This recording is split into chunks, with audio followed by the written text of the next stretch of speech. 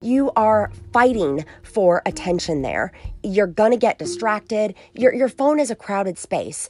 I want your race training to be something you are solely focused on.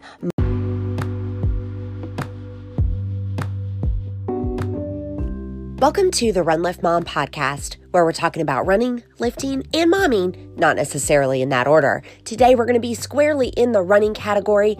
I am so excited that we are starting to see some live race opportunities toward the end of the year and even into the spring of next year. So this episode is all about approaching your training with a flexible mindset and minimum effective dose.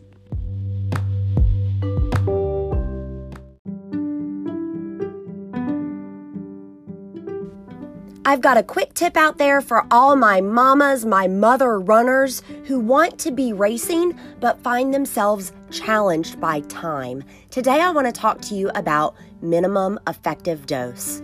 I know what you're thinking. What in the world, Susie, is minimum effective dose? Guys, it's the smallest dose that will produce a desired outcome. You'll hear it in strength training circles as the minimum effective load, but even in running, the concept is exactly the same. Anything beyond the minimum effective dose is wasteful. Here's an example outside of fitness. To boil water, the minimum effective dose is 212 degrees Fahrenheit or 100 degrees Celsius at standard air pressure. Guys, boiled is boiled. Higher temperatures aren't going to make that water more boiled. There's a minimum effective dose there. Higher temperatures, in fact, they just consume more resources that could be used for something else more productive.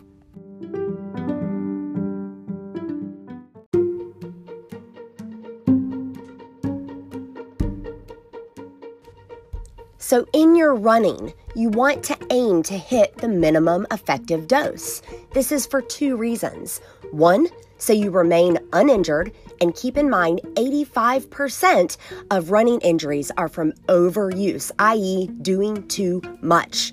And then number two, so you can use that extra time resource for something else, for strength training, mobility. Those are ways to injury-proof yourself in the first place.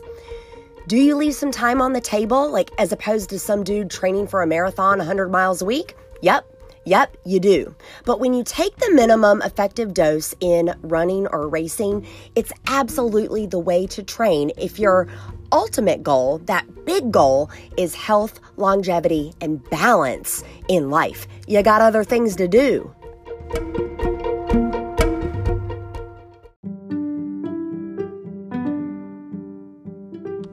Now, in taking it a step further, you're going to want to pair minimum effective dose methodology with the flexible training concept. That flexible training concept is really important to those of you who are time stretched, so listen good. Flexible training is committing to an overall mileage goal plus a key run effort weekly. And that's it. No Monday, X, Tuesday, X, Wednesday, X. None of that, you guys. It's overall mileage, and within that overall mileage, get your key run in. Oftentimes, that's a long effort. If we're connected on social media, you have seen me talked about my Post-it method. Here's how I personally came to this flexible training concept. And by the way, I've coached many others through it as well. This is not N=1 stuff.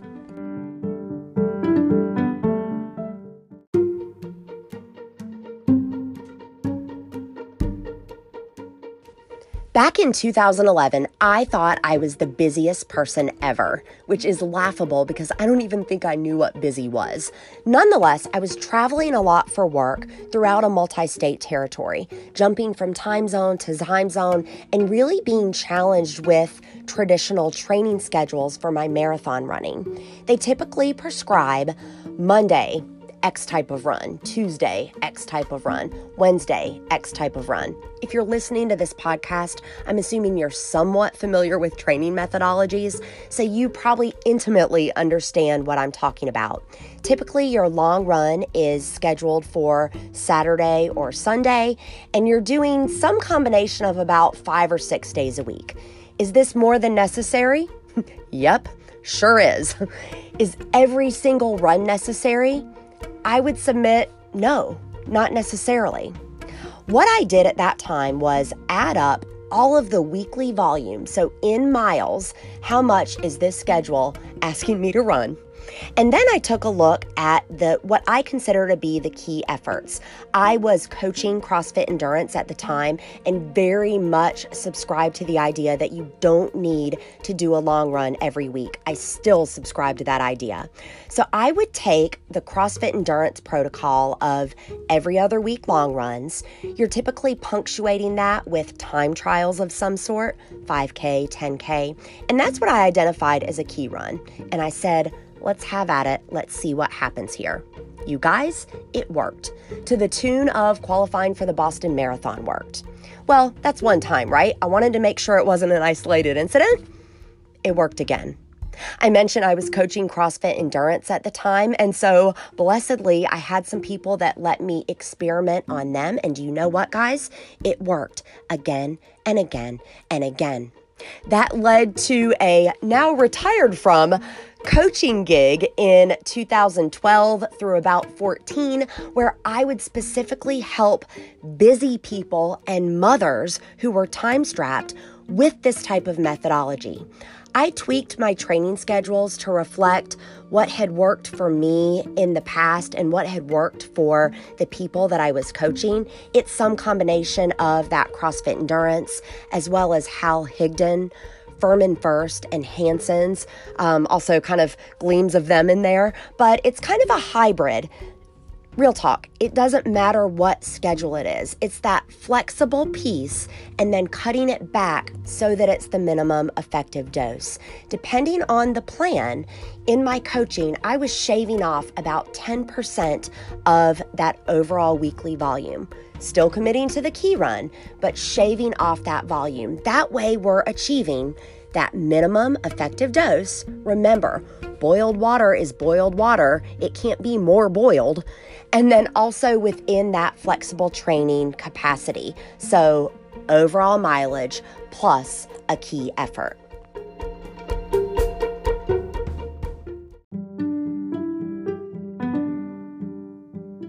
So at the beginning of this, maybe you thought I'd lost my marbles. Maybe you thought I'm some quack. Now you understand that I have not only the personal history, but also the coaching history behind this. I know this works, you guys. This minimum effective dose within a flexible training format. How do you use this? If you are Joe or Jane Runner who is looking to do a race in the upcoming year, how do you use it? Number one, I want you to take a look at your training schedule and take a look at the overall volume. If you are running, for example, 26.2 miles, you do not need to go over 40 miles per week. Let me repeat that. If you're training for a marathon, your highest volume week should not exceed 40 miles. For those elite athletes, absolutely they should. For the majority of us that are just recreational runners, you don't need to go there. Furthermore, you don't need to go to 20 miles unless it is your first marathon. I personally believe that folks who are running their first marathon, they need that 20 miler for mental purposes. They need that courage that's going to come from that training run when they get to the starting line. That said, that 20-mile run, it's doing nothing good for your body. So if you have already experienced the euphoria of a 26.2-mile race and you want to gear up for another one, you don't need to do a 20-miler. Per the Hanson's method, I agree that 16 miles for most recreational runners should be the absolute max. Nothing good is coming after that, meaning your form is going to deteriorate and you're going to end up injured.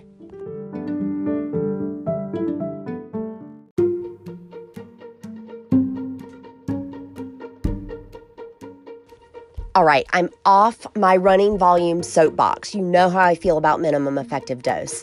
Let's talk about flexible training, that concept of having the flexibility, overall mileage plus key effort. I want to use an example that a lot of us will see as we begin to run our first 5K. A lot of existing training programs out there like Couch to 5K we'll prescribe minutes as opposed to miles. And the reason why this is because if you're a runner, well, it's a lot easier to wrap your head around, all right, do this at a pace that feels comfortable for 15 minutes, 20 minutes, and then cut it off. Sometimes to see 2 miles on a schedule when you're a noob looks intimidating, right? Once you get a sense for how long it takes you to cover a distance, so how long does it take you to cover a mile, what you would do on a schedule like that, let's say it's Couch to 5K, you will just do some quick math to get the mileage each day so you can add it up for an overall weekly goal. As an example, let's say the schedule said Monday, 20 minutes, Wednesday, 30 minutes, Friday, 30 minutes, Sunday, 50 minutes. That's what the schedule says, all right? Let's say you run 10-minute miles. That's 2 miles plus 3 miles plus 3 miles plus 5 miles, all right? That's 13 miles total. Now, here's where flexible training comes in. I want you to throw all those pieces out the window and just hang on to the 13. I want you to recognize that 50-minute as a key effort because that's clearly the long effort in this training schedule. So you've got 13 miles overall weekly plus a 5-mile run, and that is going to be your key run. Key runs do not need to occur on the weekends. If that works for your lifestyle, that's fantastic. Go for it on the weekends. If you're someone who needs to do this with others, you can often find running groups or running buddies that are willing to do weekend runs with you. However, if in life it works better for you to do your key effort on a Tuesday, I want you to do the long run on a Tuesday, okay?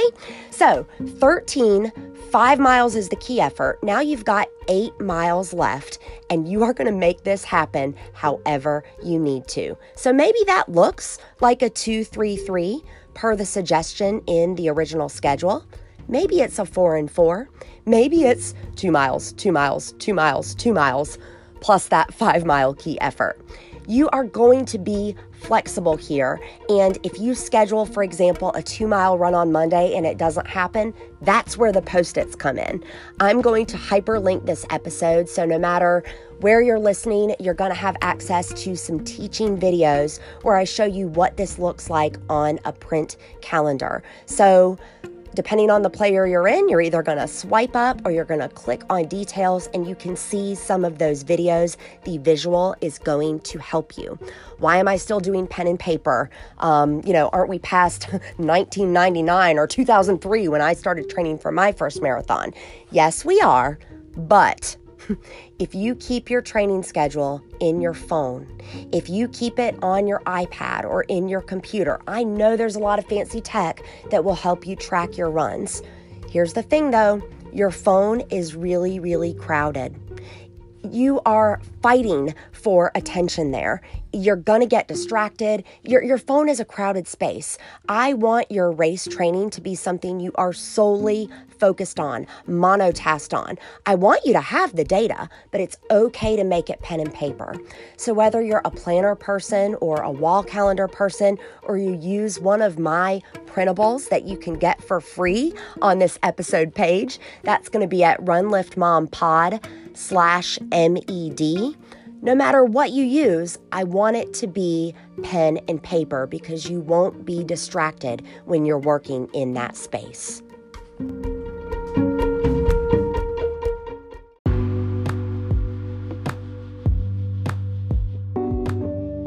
So that's it, guys. Those are your quick tips for minimum effective dose training. Remember, 1, to look at the overall mileage on your existing training plans. Remember, boiled water is boiled water. So if you've got too much on there, your time could be better spent doing other things like injury prevention or, momming. Also, you want to take a look at that flexible methodology within, okay? So long runs don't have to happen on Saturdays or Sundays. You can commit to an overall weekly volume and then a key effort every week instead of getting so in the weeds. Are you leaving some time on the table? Are you going to be a little bit slower than you would otherwise? Yep.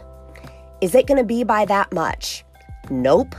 I estimate for a full marathon for 26.2 miles, you're probably leaving anywhere from 2 to 5 minutes on the table. Guess what? The training experience is going to be a lot more enjoyable for both you as well as your family. I want you to go to runliftmompod.com/MED. Those are today's show notes, and you're also going to be able to access the calendars and the training plans that I have for you.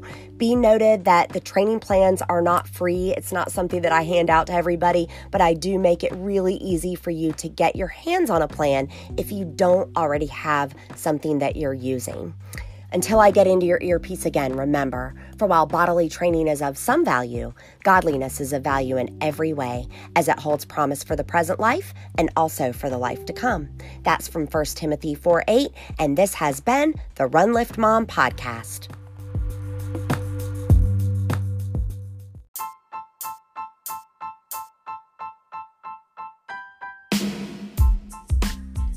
Okay, I've got Katie Danger with Red H Nutrition. Real talk, Katie, I didn't think I had any issues with sleep. And then I tried ZenRem. I'm going to say in about a week, I felt a tangible difference in that deep sleep. How in the world does that work? Well, a lot of people are like you, Susie. They tell me, I don't have a problem with sleep. But you don't realize how much better sleep you could be getting until you actually start supplementing with a product like ZenRem. It's an all-natural sleep support. So what that means is there's no sedatives. You're not going to wake up groggy. It's not like Ambien, so it's not going to knock you out. But what it will do is it's going to promote that deep, restful sleep where recovery happens. It's non-habit forming, and it's really great for hormonal balance that promotes recovery and homeostasis. So if you want to sleep well, not necessarily sleep longer, but just get the sleep when you're sleeping, ZenRem's going to be perfect for you. Can I tell you, I love that the instructions are to take it on an empty stomach, because real talk, it keeps me from snacking at night. I want that delicious sleep more than maybe a sweet snack. Yeah, I totally understand where you're going with that. And it works best on an empty stomach just because it's maximizing the absorption.